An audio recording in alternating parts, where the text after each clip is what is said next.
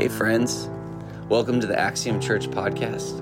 We're so glad you decided to join us and check out our episode.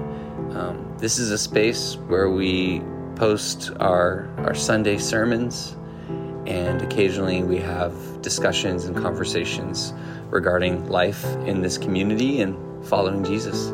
So thank you for listening, and please engage us on our website, axiomchurchaz.com, or on any of our social medias. We'd love to hear from you. Take care. All right. May the peace of Christ be with you. Hey, thank you so much.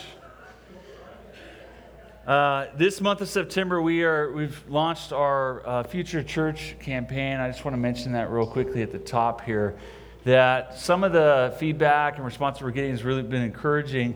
But one of the things I want to address is, when we think about the future church, we're posturing ourselves as leaders and as a body to think about the future. We're not making our decisions based on the past. That's what a dying community would do. And so for us, we are saying, look at what is happening and look at what God is doing, and let's begin to invest in that in faith. And so I encourage you to make that concrete and to pledge to the Future Church campaign. If you haven't already, there's pamphlets around the room to learn more about that. Or maybe you still got questions. Come to the prayer night next weekend and join us and our kids as we together as kids and grown-ups pray together for what God is doing in our midst. And so that's on the 17th. I just wanted to name that. So those around the room, if you have more questions, feel free to ask there. And then the only other thing I want to mention here, and this is just I think a pastoral word would be that when we choose to give of our resources to something, we tie our hearts to that thing. And it's where your treasure is, there your heart will be also.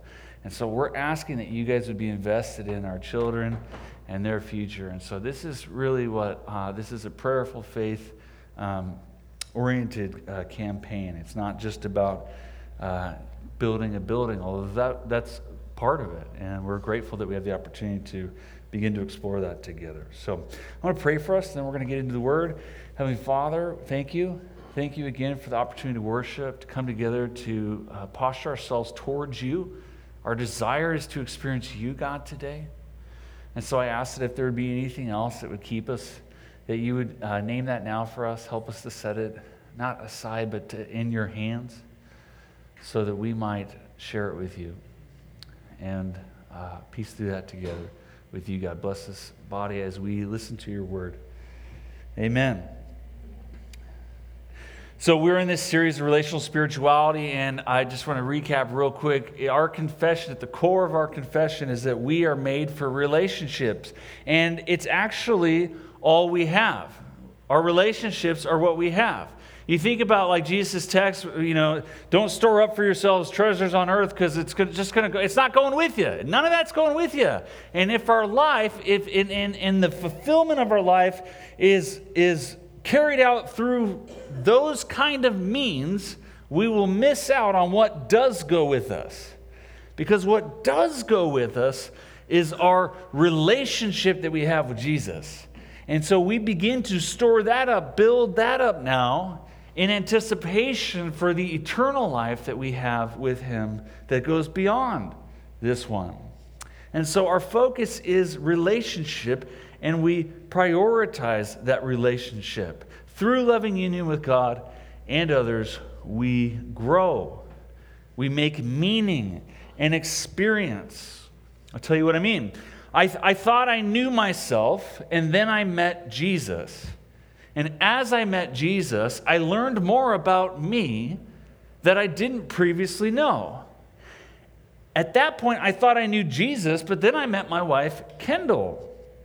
I thought I knew who Jesus was, but by meeting Kendall, I learned more about who he was. Through that relationship, I grew.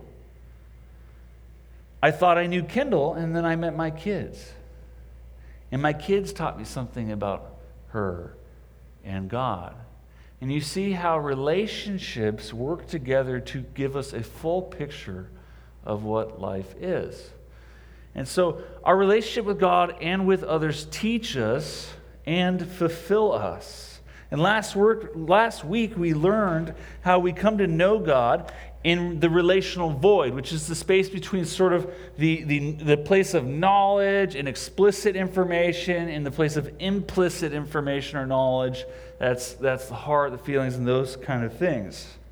And we read scriptures with that filter, the relational one. We ask ourselves when we open the text, what does this say about my relationship? What does this mean about how God thinks of me? What does this mean about how I'm to order myself towards others? We don't purely or only look at it through a cognitive reasoning, although that's there as well. We can't not do that. But we have to move it beyond words. It has to go beyond words. And so much of the Christian tradition has wrapped itself neatly and tightly into words we call doctrine or propositions or things like that. But those are only established to create foundation for us to go beyond it itself. It's so important that we get that. So again, I'll give you an example. Jesus gives us this one. We all know it's Matthew 22, verse 37 through 40. And this is his great commandments. He's asked by a Pharisee, what is the greatest commandment? Jesus replied, love the Lord your God with all your heart and with all your soul and with all your mind. This is the first and greatest commandment. And the second is like it. Love your neighbor as yourself. All the law and the prophets hang on these two commandments. God's greatest commandment is the prioritization of love between you and him and you and others. And we need a vision for that. We need to think about that in concrete terms about what does that look like beyond words? What does it mean for me to have a loving, growing relationship with God and with others? How does that look like a year from now, 2 years from now, 5 years from now, 10 years from now? And we begin to, if we prioritize that, center our life around it, our life begins to be ordered through a relational lens, through a relational context of knowledge. And so there's a reason why Jesus says this is the greatest. He doesn't have a flat approach to the commandments. There's a reason why he prioritizes this as most significant, and then goes on to say that the law and the prophets, that's the scriptures in his day, hang on these two commandments. Everything you're going to read, all the words you're going to get, all of it hangs on this prioritization of relationship with God and with others. Everything. It's ordered beneath that. So like, what else would that include? Because we think about what we prioritize, our goals, that's not the relationship. Our differences, that's not the relationship. Our ailments, that's not the relationship. What are the things that we inappropriately prioritize over the loving union that you have with God and with the people around the room? So every circumstance you find yourself in, you're going to think about this. Like, okay, I first love God, and how does that inform me in this moment? And I secondly love this person that I'm with, and so how does that inform the next thing? And then we get to all that other stuff. We need to prioritize it in that way in our real life, not just in cognition, which again, I know, we all know this verse. We've all heard it. We all even confess these words, but do we live them? Do we prioritize them? And again, the church often will prioritize the information and the knowledge. But are we prioritizing the qualitative action, the relational component, true knowledge, which is what holds this together?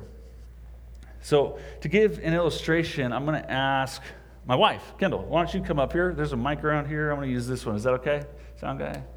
There's no sound guy. Okay, that's right. Come on up. Grab that mic on the ground there. She doesn't know what she's about to get into, so you guys got to be kind to her no matter what's next. So are you guys doing okay, by the way? Yeah, maybe, sort of. That's all right. That's fair. Check. All right. If it comes on, it comes on. If it doesn't come on, that's okay. So here's the deal. We're thinking about prioritizing beyond words, the relationship. So just follow my lead here, okay? I want to tell you something. Okay. I love you. I love you too. Oh, thank you. Now, how do you know that I love you? You show me every day. I show you every day. So it wasn't that I just told you that I love you. It was something else that you named. Intuitively, she didn't just name the fact that I said it. She went beyond the words, right? Are you guys with me? She said, you showed me. I'm very happy to hear that you said that, by the way. Now, can we go a step closer? Yes. Literally? Can I put my arms around you? Kendall, I love you. Love you too. Now, how did that feel? Good and embarrassing. Did it feel different than when I just said it across from you? Yes, very much It did, because it was embodied. It went beyond words. Thank you. Give it up for Kendall. I almost invited Nesto up because he's so good looking, but I thought that would be totally inappropriate. Nesto would have not gone along. It would have made you feel a little different than that, huh? We have to go beyond words and propositions, and we all intuitively know this. We recognize it, and yet when it comes to our relationship with God, we get trapped in all sorts of ideas, and we never give ourselves into the spatial place of life itself for working this out in tangible ways together. And that's part of what we're saying here is that it's the real life that God is actually after. Isn't that good news, by the way? That God isn't interested in just filling your head with knowledge. He's interested in filling your life with Him. And that is wonderfully good news. Now, we see this also in John 21, and just as an example here, John 21, verse 15 through 17. When they had finished eating, Jesus said to Simon Peter, "Simon, son of John, do you love me more than these?" "Yes, Lord," he said, "you know that I love you." Jesus said, "Well, then feed my lambs." Again, Jesus said, "Simon, son of John, do you love me?" He answered, "Yes, Lord, you know that I love you." And Jesus said, "Then take care of my sheep." Third time he said to him, "Simon, son of John, do you love me?" Peter was hurt because Jesus asked him a third time, "Do you love me?" And he said, "Lord, you know all things, and you know that I love you." And Jesus said, "Feed my sheep." Now, we have to think about this, that Jesus is inviting Peter to go beyond the words of "I love you," to go beyond the sentiment of "I love you." He's calling him into loving action of others, that's the place where we work this out with God. And so we then have to think for ourselves for a second, what is the space in which I carry out my relationship with God beyond words? Where is it that I'm invited to experience the love of God in what we are doing together? I don't think for a second that Jesus needed Peter to go do this thing. He could have done it himself. But Jesus desired for Peter to experience what Jesus loved, what he wanted to share. And that's what we do in relationships. When think about the people you're closest with, like, what do you want to share with them the most? It's the things you love. And you want to not just share it with them because you love them, you want them to experience the love that you have for those things also. And there's something deeply profound and human about that. Life beyond words. To keep going, it's not just this dynamic of going beyond words, but Jesus also does this in how he teaches us. Have you noticed that? Have you noticed that Jesus prioritizes asking questions over giving answers? Have you noticed that he's not walking around with a bunch of propositions? He's walking around with a bunch of questions which he already knows the answer to, by the way. So think about that for yourself now.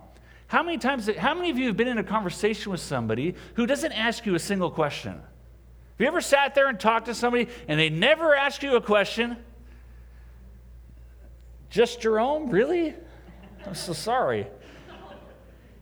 But that happens. And when we're in that space, what do you notice? What feelings start to go off in you? I'm going to make you guys participate today.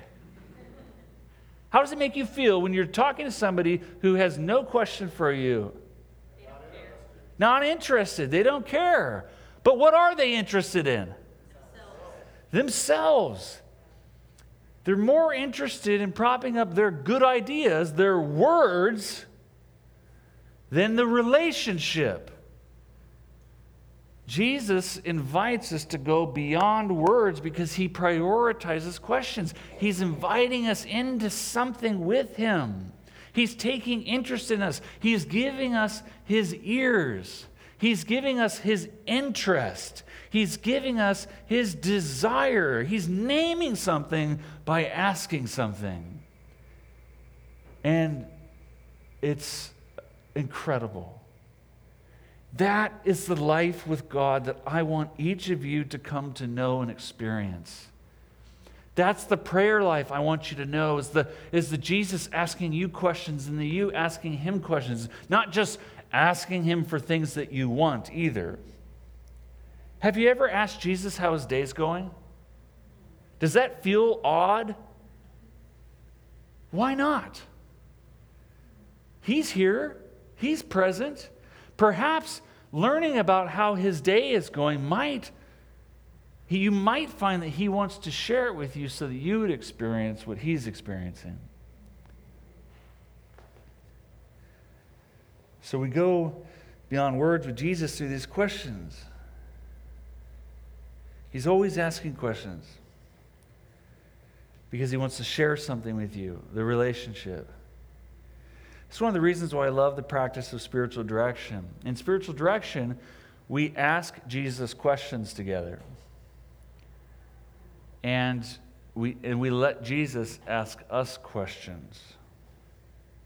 We don't just say what we need. And we find intimacy.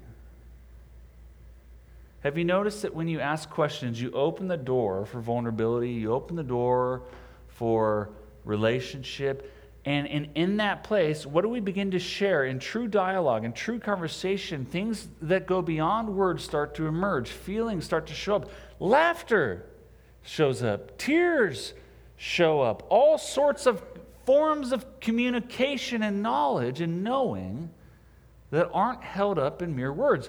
But then, if we go back to the other side of things, there are spaces where our capacity is just limited. It is, right? And we're in places where I can't ask questions here. I can only nod my head and say yes. Because I don't have the capacity to have the relationship at that moment. So there's grace for that. I get all that. But the life that Jesus is pointing to is this deeper, fuller one. It's no wonder that God also strips us of our early confidence that we have. So many of us, wow. Do you guys hear that? All right. I wish that was part of my sermon, but it wasn't. Yeah, we're about to do an altar call. Okay. Now I don't even know where I was. Okay. Have you noticed in your faith that often our faith starts really strong and confident, and then there comes a point where we begin to lose our confidence? And often I think we've been tempted to think that we're somehow backsliding or we're somehow failing or something like that. But is it possible that God is stripping you of a knowledge-oriented faith where you don't have to enter into the intimate, hard spaces? And he's saying, no, I want you to experience life in such a way that there are still questions to be asked. There's still things to wrestle through. There's still knowing to be discovered, because true loving union kind of knowledge, like the greatest commandment that Jesus gives us, is one of infinite interest and curiosity in the people you are with and in the God that you serve. And there's a way in which we lose our confidence. And that's part of the journey, that doubt and disappointment, insecurity, that those things actually lead to us really knowing God beyond mere words. That's a gift. It's a gift. And with God, we're invited to live in Him, not by means of what we simply know, but also through what we don't know. And that's really important, that the student, learner, humble posture is a far richer, fuller life with God than one of expertise. So important that we know that the mystery of God is important. I'll never forget the line from The Cloud of Unknowing. It's a book that was written by an unknown author. Of course, great title for not naming yourself. The Cloud of Unknowing. And it says that the universes which are persuadable to the intellect can never satisfy the instincts of the heart. That there is a knowing in our heart that is somehow better and fuller or necessary, because God meets us beyond words. And that's the point. I want you guys to have a Jesus that is more than a model. I want you to have a Jesus that is more than a mantra. I want you to have a Jesus that meets you where you are. He wants to meet you not in your perfection and in what you have figured out. He wants to meet you in your true, real person that you are. That's where He wants to meet you. It's not in your knowing. It's in your unknowing. It's not in your strength. It's in your weakness. Romans 8:26. In the same way, the Spirit helps us in our weaknesses. We do not know what we ought to pray for, but the Spirit Himself intercedes for us through wordless groans. And He who searches our hearts knows the mind of the Spirit, because the Spirit intercedes for God's people in accordance with the will of God. When people want to connect with God, this is what I'm talking about. I'm talking about, when I'm working with people and they want to say, I'm struggling to connect with God, I want to get them out of their heads. I want to get them to what we call pre-symbolic knowing, to that gut place, to the push that they're feeling. Or I want to get them to what we call the post-symbolic. That's the desire. That's the pull, not the push. It's those places where we don't yet have words, but we recognize there's something deeply rooted there, that God is growing us, extending our boundaries. His Spirit is interceding. Movement and energy is happening. Connection is taking place. And there's not always good theology for that, is there? And that's why we get speaking in tongues at times. That's why we get all sorts of the gifts come out of this place where it's like, this isn't me, this is God. But that's a weak place, vulnerable place. It's not a I have it all together place. You got to think about it differently. The gut and the desire.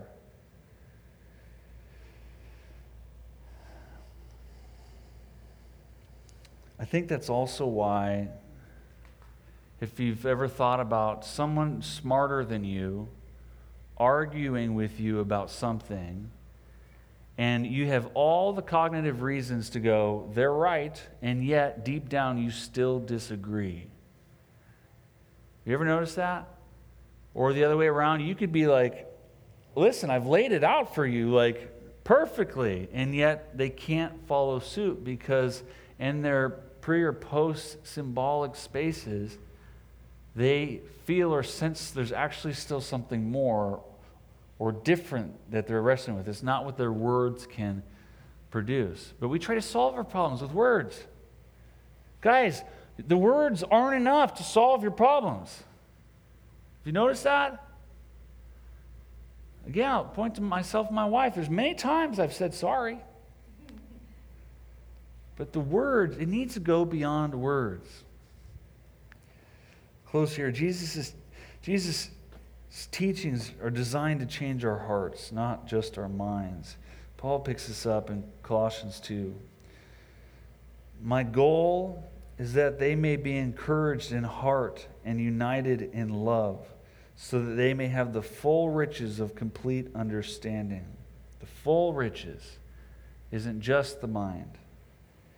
In order that they may know the mystery of God, namely Christ, in whom are hidden all the treasures of wisdom and knowledge. I tell you this so that no one may deceive you by fine-sounding arguments. For though I am absent from you in body, I am present with you in spirit, and delight to see how disciplined you are and how firm your faith is in Christ. Let me pray. Heavenly Father, as we desire to go beyond words, we ask that you would move us to that place, that you would help us see what that next step is for us, so that we might grow not just in knowledge, but in relationship with you. My prayer, God, is for deep intimacy in each and every person here, that they would come to know you, love you, and experience your goodness here and now. In Jesus' name, amen. We have our